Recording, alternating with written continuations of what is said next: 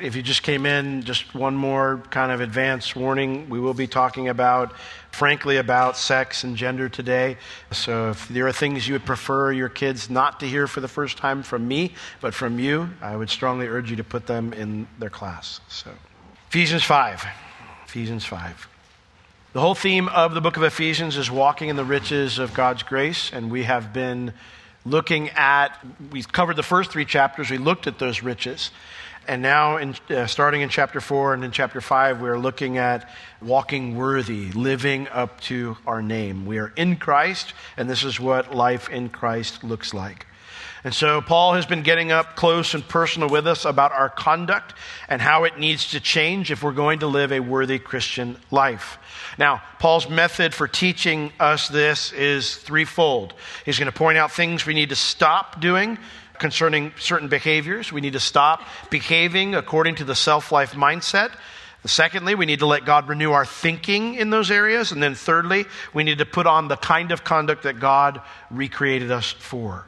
And so we have been covering topics ranging from honesty to handling anger correctly, to hard work, to good communication, to good attitudes towards others. And then lastly, 2 weeks ago, we left off with the topic of forgiving others. This morning, Paul is going to step into the realm of purity and possessions, 2 very sensitive areas that we must address if we're going to live a worthy Christian life. So, chapter 5, I'm going to read verses 1 and 2, and then we'll pick up our study in verses 3 through 7.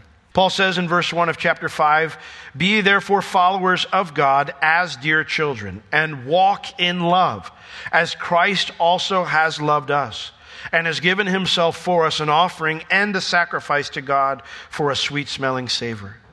But fornication and all uncleanness or covetousness, let it not be once named among you as becomes saints. Neither filthiness, nor foolish talking, nor jesting, which are not convenient, but rather giving of thanks. For this you know, that no whoremonger, nor unclean person, nor covetous man who is an idolater, has any inheritance in the kingdom of Christ and of God. Let no man deceive you with vain words, for because of these things comes the wrath of God upon the children of disobedience. Be not ye therefore partakers with them." In verse 3, he starts off with this word "but." Verses 1 and 2, he says, this is how Jesus loved you and what he did for you and how he displayed that love. But these things, they are not love. These behaviors are not like the love Jesus showed us. These behaviors are rooted in selfishness. And he starts off with the first one. He says, fornication. The word here, fornication, is an interesting word because it has a broad meaning and a specific meaning. In its broad meaning, it means to engage in any kind of sexual sin. In its specific meaning, it usually refers to harlotry or prostitution. So it is used in the broad sense here because it's not listed alongside other types of sexual sins. So we know that Paul's kind of using it in that broad way. Sometimes when you find it in a list with other sexual sins, that's how you know he's getting more specific. But here he's just painting a very broad brush. Any and all kinds of sexual sin. Any type of sexual activity with a person that is outside the boundaries God has set for sex. In addition to that, he said also, all uncleanness. The word means any and all kind of morally impure behavior. This word was used to refer to any kind of dirty moral behavior. So it's not just crossing sexual boundaries that God sets for sex with another person, but any other areas where God has set boundaries that you're going to cross that may not involve another person. When we look at our current culture today, things like pornography or being at a venue that arouses your sexual fantasies, masturbation, these are some of the behaviors that would fall into this category, that they're outside the boundaries that God created for sex. Now, he mentions next, or covetous, and the word or means it's something wrong, it's just as wrong, but it's not in the realm of sex. And so we'll cover covetousness in a second, but I'd like to deal with these first two since they are so closely tied together. Paul says, fornication and all uncleanness, let it not once be named among you as becomes saints. The phrase, let it not be once named, means you must never let it be mentioned in your church. I should never be hearing about this going on in your church. as is proper and right. It's proper and right for us to not have this going on in our church because that's the proper and right way for saints to live. Who's a saint? Well, if you're in Christ, you're a saint. The saint is those who have been set apart for God's use. Those who have all the riches that we described in the first 3 chapters. Those who are called to walk worthy of the riches we have. Our goal as a church body that has been united by Jesus and is moving toward maturity is that these behaviors would never be associated with our church. These behaviors would never be associated with Calvary Chapel, Orlando. Now, that means if that's the goal of our church, that means our goal as individuals needs to be that these behaviors aren't a part of our personal life.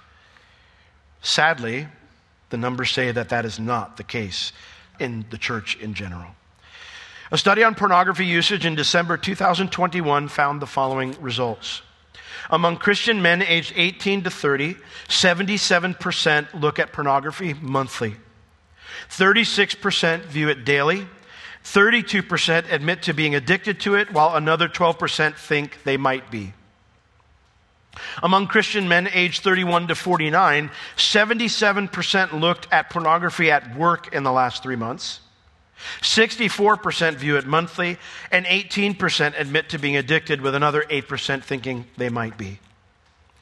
The report showed that 55% of married Christian men look at pornography monthly, and that 35% of married Christian men have had an extramarital affair.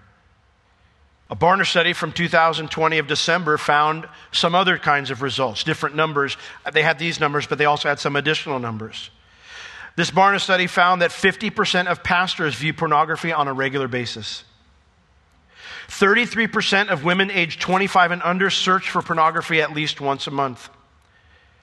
Only 13% of self-identified Christian women say they never watch porn. That means 87% do. 25% of married women say they watch pornography at least once a month. One more report. A Relevant magazine study in May 19th of 2022, so this came out just a few weeks ago. It found these results. 51% of women in Christian colleges admit to watching porn occasionally. 70% of those women either watched pornography or had a sexual hookup in the last 12 months. These numbers across the board, men and women in the church, show that a large portion of Christians are living the direct opposite of what Paul said here. The direct opposite of Paul's exhortation. It is being mentioned in our churches. And this needs to change because uncleanness is a massive gateway to sexual sin. Did you know that pornography use increases the marital infidelity rate by more than 300%? Did you know that 56% of American divorces involve one party having, quote, an obsessive interest in pornographic websites? Paul ties these two behaviors because they do go hand in hand. Very often people think, well, I'm not cheating on my spouse. I'm just looking at something, or I'm just engaging in something. But obsessing over how that character in the novel you're reading or that character in the TV show you watch is so much better than your husband is just as much uncleanness as exposing yourself to people who are performing sexual acts on a screen. They are all pornography. They are all sexual sin. They all lead to sexual sin in some way. And so I ask you this morning, are you involved sexually with someone that is outside God's boundaries? Are you involved in pornography or any other kind of dirty behavior? Because if either of those words describe where you're at this morning, do not leave without saying, God, I confess. I confess the way I'm thinking about sex or pornography or romance is wrong. And I want you to renew my mind in this area. I'm choosing to put off those things, and I'm choosing to start thinking about how you think about those things. Now, covetousness, which he also says should never be mentioned in the church. Later on in verse 5, it mentions, nor a covetous man who is an idolater. So it equates it to idolatry. So not only is sexual impurity is something that shouldn't be a part of our lives, but idolatry should not be a part of any Christian's life. The word covetousness here means a greedy desire to acquire more material possessions. And if covetousness is that greedy desire, if possessions is something you're living for, is something that you're seeking to obtain, it's a goal in your life, then what Paul's trying to tell us is that the expenses incurred by a greedy desire to get more, they do not occur in a vacuum. It is selfish behavior. The cost is not just the price tag of the thing you are purchasing to make it your possession. Because when acquiring things becomes more important to me than the people in my life, I treat those people wrongly and often as obstacles to what I'm trying to get. And so I ask you again this morning, is the desire to get more possessions a driving force in your life?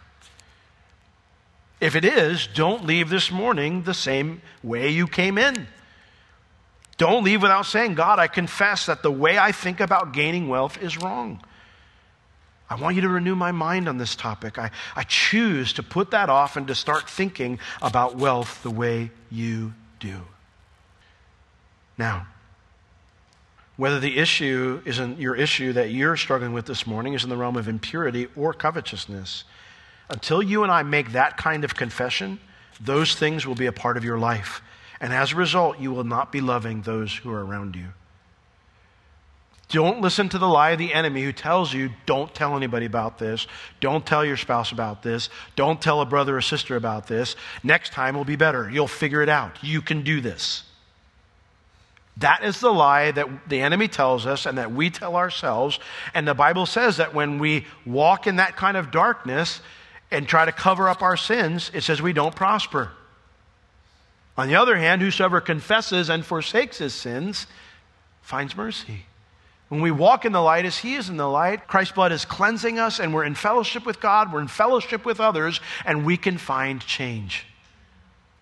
If you don't make that kind of confession, you will continue to operate in the self-life and you won't end up living a life that's worthy of who Jesus recreated you and me to be. Now in verse 4, Paul adds some other things that should never be mentioned about a Christian. He says, neither filthiness, nor foolish talking, nor jesting, which are not convenient, but rather giving of thanks. Filthiness, it just means obscene behavior. It means shameless, indecent conduct. And of course, again, usually in the realm of sexuality. Humanity has always pushed at God's definition of what's moral and decent as it concerns sexuality. So, what is God's definition of moral, decent sexuality? Well, we see in the beginning how God created man and woman. It says in Genesis chapter 1, 26 and 27, and God said, let us make man in our image, after our likeness, and let them have dominion over the fish of the sea, over the birds of the air, over the cattle, and over all the earth, and over every creeping thing that creeps upon the earth. So, God created man in his own image. In the image of God created he him. Male and female created he them. God created only two genders, male and female. Any physical or mental deviations from God's creation of two genders came about as a result of the fall. This is how God originally designed, created. Anything else came about as a result of the fall. For example, it is possible for a child to be born with multiple external genital organs or even extra chromosomes. But even in those cases, when they do all of the biological work, they are either male or female. The externals might be confusing, but at the core of who they are, they're still either male or female. And in addition to that, each of those conditions are all considered physical disorders because they all come with other health conditions. So the result of the fall is that sometimes our DNA is warped. We're living in fallen bodies now, and so sometimes physically things are different. That's not the way God designed it, though. And even still, even though externally things might look confusing, DNA-wise, you're still either male or female. You may have heard the word hermaphrodite thrown around. There is no such thing as a human hermaphrodite. They don't exist. All right? They actually have the biological scientific term is pseudo-hermaphrodite because it just looks that way. But they don't actually have the DNA that is both. You're either male or female. Now, those physical cases that are deviations that someone can't help, they are a minute percentage compared to how most children are born. That means that the majority of people who deviate from saying, well, I'm male or female, it means that it is a mental deviation. It is a choice. That means that the majority of people who struggle with feeling, well, I'm male, but I think I'm a female, or vice versa, that they are fighting against the idea that God sets the boundaries of who we are. If you're in that boat this morning, that's the battle you're facing. You are fighting not against who you really are, but you are fighting against how God has set the boundaries of who you and I are. And to reject those boundaries, no matter how difficult the struggle, it is sin. Just like any other boundary God sets for our behavior. Now, that is why a man dressing up like a woman, or vice versa, or some other crossing of boundaries, has often been labeled through history as obscene or indecent behavior. It's why when you have a little one and they see it, they are confused. Because it's not decent, it is obscene behavior. Now, people say, well, I'm not attracted to the opposite sex. There's nothing wrong with being a man who's not attracted to women or a woman who's not attracted to a man. Jesus explained that God creates some of us to not pursue marriage. In Matthew chapter 19, verse 12, it tells us very clearly. The disciples, when Jesus gave a very serious teaching on the commitment of marriage and how it's to be a permanent thing in this life, the disciples said, well, if that's the case, if I'm stuck with my wife, then better not to get married. Gotta love those guys. They think so much like us. I identify with them. But Jesus said, well, all men cannot receive the saying, what you've just said, except those to whom it's given. I mean, so Jesus says, well, some people are called to that. Some people are given to live that kind of life. For there are some eunuchs who were born so from their mother's wombs. We addressed that. There are some who, they physically, the way they're born, they don't have the capacity to reproduce. Then he says, there are some eunuchs which were made eunuchs of men. I'm not going to describe what that means. But I would throw out at you that it's funny how we think, sad, not funny. It's interesting and sadly interesting how we think we have evolved and progressed better than past centuries and past cultures when now we're doing the very same thing to our kids, where we're making them something other than they are. So sometimes it's out of your control. Sometimes someone else inflicts this upon you. And then Jesus says there are eunuchs which have made themselves eunuchs for the kingdom of heaven's sake. There are those who they are attracted to other people, people of the opposite sex, but they decide, well, I'm not going to get married. I'm going to dedicate my life to the kingdom of heaven, to serving the Lord. Jesus says, he that's able to receive it, let him receive it. If that's what God's called you to be, then you need to receive that. You don't need to go look for something else that's different than what you're not attracted to. You're not supposed to go around looking for something you are attracted to. You're supposed to receive the call that God has set upon your life. And so if you believe that that describes you this morning, you say, well, I'm a man, I'm not attracted to women, well then you need to receive that calling from God, not go find something you are attracted to. And if that does not describe you, then you need to stay within God's boundaries for sexuality. Anything else is a decision to embrace filthiness, which should never be mentioned among Christians. And so I ask you this morning, do you need to put off the self-life mindset that says you get to determine sexual boundaries for yourself? Do you need to let God change your thinking on sexual and gender boundaries that He's set? Do you need to put off indecent behavior and put on decent behavior? If you do, you need to do that this morning. Next, Paul mentions neither filthiness nor foolish talking. The word in the Greek, and I almost never do this, but this one made me chuckle, is morologia, which literally translates to moron speech. It means mentally dull words, which we would normally think, okay, someone maybe who's not intelligent. But the word here doesn't refer to intellectual foolishness, but ethical foolishness. For example, in Psalm 14:1, it says, "The fool has said in his heart, there is no God." Those are foolish words. It's ethical foolishness.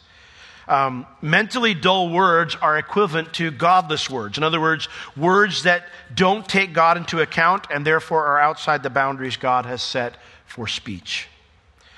Therefore, this includes any kind of communication designed not just to detract from the Lord, but also to start a debate or an argument about things that aren't important. We have lots of morologia in our culture. People want to argue about everything, and a lot of them don't matter. In 2 Timothy chapter 2, interestingly enough, Paul writing to pastor Timothy, he says, "Timothy, this is how I want you to lead in your church." He says in 2 Timothy 2:23, "But foolish and ignorant disputes avoid, knowing that they do produce strifes." Don't get involved in dumb arguments, and don't let your congregation do it. Shouldn't be mentioned once in the church. Shouldn't be getting in those types of arguments that the world likes to get into. Titus chapter 3, another pastor that Paul's telling how to be a pastor, he says the same thing in Titus 3:9. "But avoid foolish questions and genealogies and contentions and strivings about the law, for they are unprofitable and they are vain." Empty, worthless, waste of time, morologia. In Psalm 141 verse 3, David, I love his prayer here. He says, "Lord, put a guard on my mouth." He says, "Set a watch, O Lord, before my mouth. Keep the door of my lips." In Matthew 5:9, Jesus says, "Blessed are the peacemakers." Christians are supposed to watch what they say, abiding by God's boundaries on communication.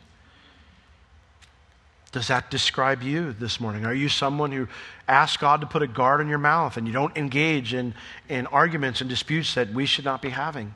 There are things worth fighting for. A lot of the things that people argue about in church today are not things worth fighting for. So does that describe you?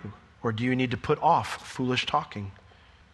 Next, Paul mentions jesting. Some of your Bibles might translate that coarse jesting, and that's fine, because it means polished and witty speech that is used as the instrument for sin. Now, certainly this refers to indecent jokes and vulgar or inappropriate conversation. It's about conversation that you shouldn't be having with someone that's not your spouse in the work environment. While it all includes all of those things, it also includes humor that is designed to wound someone or to trap them into looking foolish. It's interesting when you see a kid realize for the first time that they have the capacity to say things that gets a response from others. When they've got that quick wit and they see the power they wield with their words, that they can get a reaction from people, that they laugh, they have power with their words. It can be intoxicating when you realize that in a way that leads a person into this type of sin. But anytime my quick wit is being used inappropriately, whether it's to have that flirty thing that you say that makes the gal's heart flutter or makes the guy kind of perk up, or whether it's the insult, either way, when our quick wit is being used inappropriately, it's not using that God-given wit in a worthy way. So Paul says it's not, which are not convenient. None of these things are right or proper. It's what that word convenient means. None of these things are right or proper for a Christian. Ethically foolish speech and vulgar speech are not right and proper in any Christian's mouth. And so if you are in Christ, you need to put those things off. You need to say, God, I know this is wrong and I'm not going to do it anymore. You need to let God change your thinking about the words that come out of your mouth, and you need to start using different kind of communication. And Paul tells us what kind at the end of the verse, but rather, he says, giving of thanks. Giving of thanks means to express gratitude for blessings or for benefits. It takes very little effort to complain. Anyone can do it. Anyone can do it and be good at it. It's the lowest common denominator of communication because you can always meet somebody there. If you complain about something, you can always meet with the person across from you because they've got something they can complain about too. All of us do. Anyone can connect to another person on that level. It's easy to laugh at a witty comment at someone else's expense or a comical but dirty joke. It's easy to feel the tingle of excitement when you engage with a person in witty sexual banter and they're not your spouse. But ease of access, whether it's this kind of communication or complaining, does not equate to depth of connection with a person. Instead, imagine a relationship where God's grace to you and the grace that he offers to others is the main topic of conversation when you discuss the challenges that you experience in your life, your marriage, your job. Imagine conversation where you talk about the actual living of life, both in the joys you share and the comradeship you have and how you're tackling life's challenges. That is a worthy personal life. That's worthy living. That's meaningful living. Now, the self-life mindset toward communication says, nobody's going to tell me what I can and can't say. I have good reasons for saying what I say, and I'm not going to pretend to be thankful when in reality I'm miserable. Being thankful isn't a feeling. Do you know what I have found the times that thankfulness is most appropriate for me? It's the times when I just want to complain to the Lord.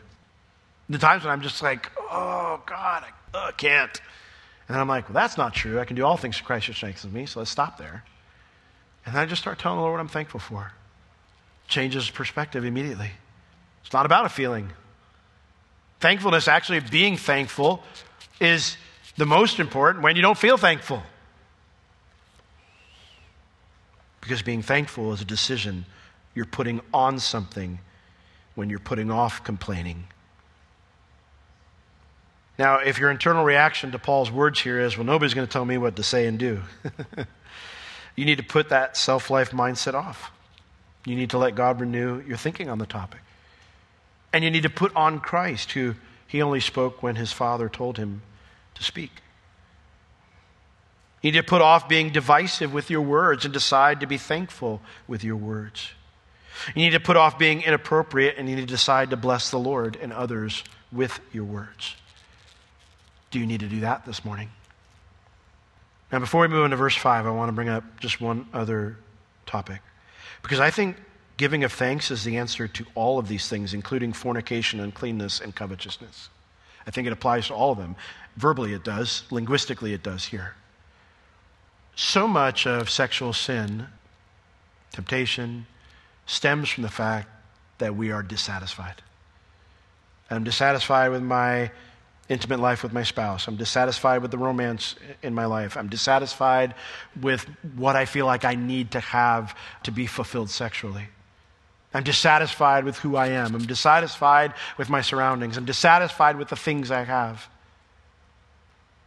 Being thankful is the solution, the thing we need to put on when we put these things off. That's the right way to respond to all these situations that we're responding the wrong way.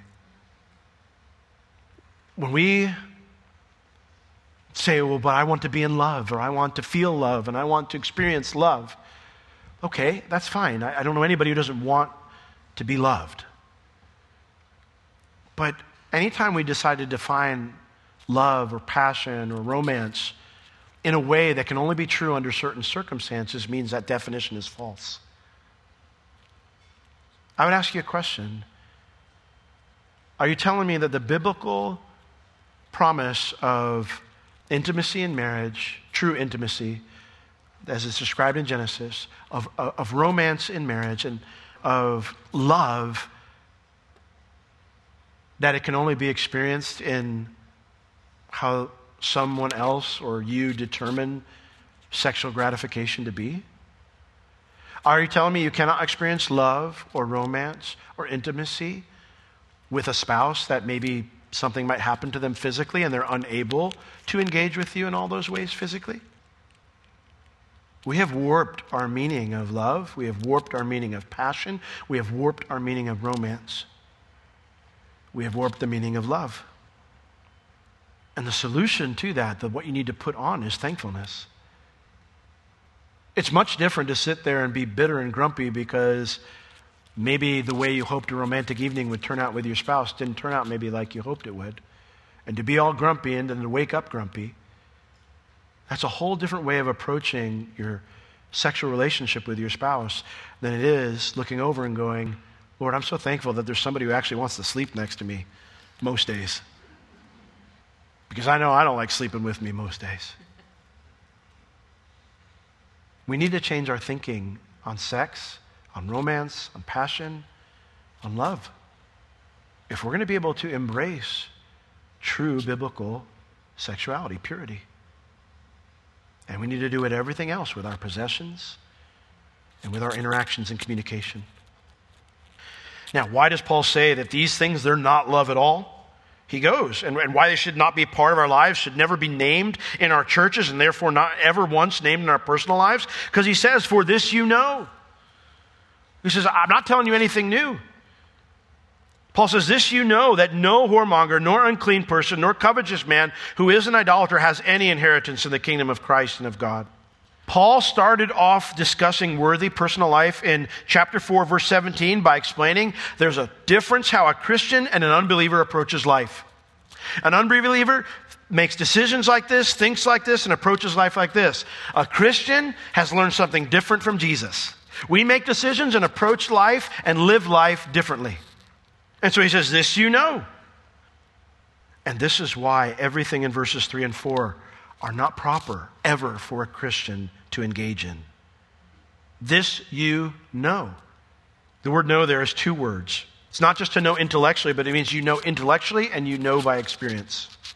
We know from the Word of God where the boundaries are. We know from the Word of God that our lives are supposed to be different after we get saved, right? But we also know those things from our own hearts. We know that every Christian knows that things begin to change when you get saved. You're not the same person. You're alive to God now. You're in Christ now, and you have a new life. You see it in your own life where things begin to change. Some slow, some fast. You see it in all the other people's lives around you. You're like, dude, that guy's walking with Jesus. Something changed. Understanding this in both our head and our hearts brings with it, though, the opposite side of that truth, which is when someone is lost, they stay the same. They're still lost, and they still live like the lost. And so Paul says, for this you know, there's a difference, that no whoremonger, nor, he says, unclean person, nor covetous man who is an idolater has any inheritance in the kingdom of God, Christ and of God. The word there, no, means any, all, no exceptions. So it actually doesn't say no. It means, for you this you know, that any whoremonger, any unclean person, and any covetous man, which is an idolater, doesn't have part in heaven. These three words match the three behaviors that Paul mentioned in verse 3. Whoremonger is the same word as fornication. Same word. The only difference is it adds that a covetous person is an idolater. Colossians 3:5 also explains that idol worship isn't limited to bowing to a physical statue or a false god. That idolatry extends to anything that our soul is devoted to that usurps the place of God that he's supposed to have in my life. It's always idolatry. And those people who, that's how they conduct their lives, he goes, they don't have any inheritance. Not the kingdom of Christ, nor the kingdom of God. What's the kingdom of Christ? Well, that's his earthly kingdom. Kingdom of God, it's heaven. Listen, we spent the first 3 chapters learning that the believer's inheritance is everything that belongs to Jesus, right? We're joint heirs with Christ. That includes his kingdom on earth and God's kingdom in heaven. But none of that belongs to an unbeliever. None of it. The lost live for self. Whether that self-life pursues sexual sin, morally impure behavior, or some other passion that usurps the place God should have in their lives, that's what a lost person does. Which means a Christian should be different than that. A Christian does not live for self. A Christian instead pursues sexual purity. They pursue morally right behavior, and they pursue keeping God as the only God of their life. Now, why does Paul bring up that we know this in our head and in our hearts? He brings it up because the enemy wants to deceive you and me into rejecting what we know is true in order that we might not live a worthy personal life. He says in verse 6, "Let no man deceive you with vain words." Don't let yourself become deceived. To be deceived, it's when someone causes you to have a misleading or an erroneous view. When you've been deceived, it means someone else has caused you to have a misleading or an erroneous view on something. He says, don't let that happen to you through vain words. Vain words, it just means any kind of words that serve no purpose. Words that are empty. Now, an example today of vain words is the very popular slogan, "Love is love." I cannot really give you more empty of a phrase. Okay? Like if someone would say, "Tell me what love is," you can't define it with the word love. There is no way to describe a more empty phrase. Love is love. It's a very common slogan. And it undoes the real meaning of love. Love is not love. Love is a word, a specific word that has a definition, and the definition has meaning. And when I decide to define love by verbalizing the word love a second time, that undoes the real meaning of love. And it morphs the real meaning of the word love into the idea that as long as I'm getting the companionship and affection I need, then the relationship I'm in cannot be wrong. It's love. Now, I didn't say that's what that slogan means. I got that from an LGBTQ website, a magazine called Bustle, and they gave 8 explanations of what love is love means from their own mouth. These are not my words. I'm not twisting their words. These are the direct words from this article in 2016 written in Bustle magazine. Number 1, love is love means being able to love my wife in public, to not hide our love. Love is love, number 2, means unity and the concept of being unified with a group of people. Number 3, love is an experience, a drive. It's everything. Number 4, love is love means to believe in yourself. Number 5, love is love means to feel connected with other people. Number 6, love is love means to not sexually shame others. Number 7, love is love means to love how we want. Number 8, love is love means to celebrate differences. All 8 of those concepts actually transformed the meaning of the word love into its opposite, which is selfishness. What I want. But the Bible defines love as self-sacrifice, and it gives a very detailed description of that self-sacrifice in 1 Corinthians 13, 4-8. Love is patient. Love is kind. Love is not arrogant. It does not seek its own. It does not celebrate differences because it doesn't rejoice in what's wrong. It rejoices in the truth. And because God is love, we get a deeper understanding of 1 Corinthians 13, 4-8 by looking at God's character and conduct. And so when we look at many of the definitions in this article, they directly contradict 1 Corinthians 13, 4-8. They directly contradict God's character and conduct and other things that God says in His Word. Most of them, to be frank, are very empty, defining love in a way that gives the word zero meaning. Paul says, we must not let any person or any ideology cause us to have misleading or erroneous views where we put our trust in something empty. The slogan may be catchy, and maybe it gives you a rallying point to justify your wrong behavior. But that doesn't make it love. It doesn't make it true. It doesn't make it rich and deep and meaningful. And so, I urge you this morning, do not listen to any person or any ideology that tells you sexual sin isn't sin, that sexual sin is okay, that sexual sin is actually love. Do not listen to any person or any ideology that tells you that covetousness is okay, that indecent behavior is okay, or that godless words are okay, or that inappropriate joking is okay, or that a nasty wit is okay. Because those behaviors are part of the reason that God is going to judge the lost.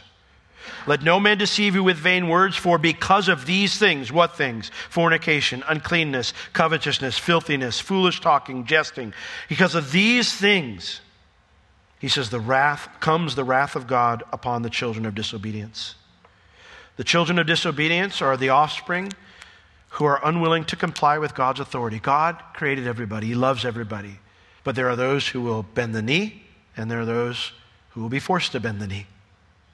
There will be those who will yield and put their trust in Christ, and those who resist and put their trust in themselves. That's who the sons of disobedience are.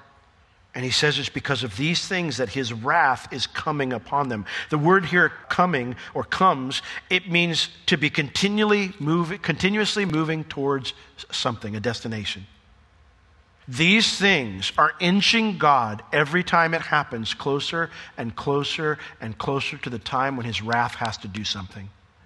God's divine punishment, when God's angry judgment has to act.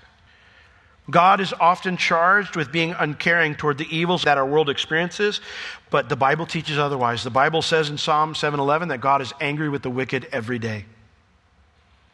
And because God is angry at the wicked every single day, rebellious humanity is inching closer to the time when God must act. Now, God, better than anyone, knows what will happen on the day his divine anger must act, when he must step in lest we destroy ourselves. But because he doesn't want anyone to perish, he waits so that more will repent and be rescued. Now, since these things that we've been talking about this morning are the behaviors that inch God closer to that day, how could God, under any circumstance, ever be okay with any of them? He never has been, and he never will be. Don't let anyone or any ideology convince you otherwise. Which means, if you are a Christian, you need to stay away, as far away as possible, from these behaviors. Verse 7. Be not you therefore partakers with them. Literally, it means stop becoming partners with these things. With the unbelievers doing these things. Stop. The Ephesian Christians had allowed themselves to lapse into old vices. And Paul says, you guys need to stop. You need to repent. You need to turn around. You need to put it off. You need to put off every kind of sexual sin and uncleanness. You need to put off every form of covetousness. You need to put off every kind of indecent behavior in speech. And you need to let God change your thinking about sex, about possessions, and about what is proper behavior and communication. You need to put on things like self-control. You need to put on contentment. You need to put on thankfulness. And you need to put on purity in your conduct and your speech. And Paul is saying the same thing to us this morning. If you have these things going on in your life, you need to put them off, and you need to put on the right things. You need to let God renew your thinking. Proverbs 23:7 says, and as the worship team comes up to close us out, because I need to get done. Proverbs 23:7 says, as a man thinks in his heart, so is he. Wrong behavior always stems from wrong thinking. And so that means that to correct our behavior, we need to acknowledge our wrong thinking. If you are struggling with sexual sin or dissatisfaction in your marriage or lust or pornography or something else, it is very likely that you have wrong ideas about how sex is supposed to work, what makes it good, and what you think you need. That means you need to put that off. You need to let God change your thinking in those areas, and you need to put on self-control in its place. You need to put on thankfulness for your spouse in its place. If you are struggling with covetousness, it is very likely that you have wrong ideas about happiness, about success, and about what makes life worth living. You need to put that off, and you need to let God change your thinking in those areas, and then put on contentment. If you are struggling with acting indecently or having a potty mouth or speaking useless words, it is very likely that you have wrong ideas about who and what is supposed to govern your speech and conduct. You need to put that off and let God change your thinking in those areas so that you can put on humility and a submissive heart. And how do you do that? It's really simple. We're going to sing a song. I didn't know what it was first service. I know what it is now, but it's about giving your whole heart to God. We're going to sing a song this morning about giving our whole heart to God, which means in that time, you need to ask the Lord to search your heart. Ask him to show you where your thinking is wrong. Don't wait till tomorrow. Don't wait till you get home. Ask him to show you right now. Do I have wrong thinking about my spouse, about sex, about possessions, whatever it is that God put his finger on this morning? And then, when he tells you, respond appropriately. Make a decision. Tell the Lord, I am choosing to stop thinking that way and behaving that way. And then start digging into God's word so he can renew your thinking. Replace the wrong thinking with correct thinking. And when God shows you the new way to think, put on that new way of thinking with all the new behaviors that come with it. Amen? Let's all stand. Lord, our prayer this morning is simple. Show us, search us like David prayed. Search our hearts, Lord. See if there be any wicked way in us and lead us on your way everlasting. We don't want to be on the wrong path. We don't want to be deceiving ourselves or being deceived by others. So show us this morning if there's any part of our thinking that is wrong in these areas of purity and regarding our possessions. Show us, Lord, if there's impurity and idolatry in our hearts and in our minds. And then, Lord, for every person who you're going to speak to now, I pray that as they commit to you, to put that off and to put on a new way of thinking, I pray that you would show them through your word the correct way to think. In Jesus' name, amen.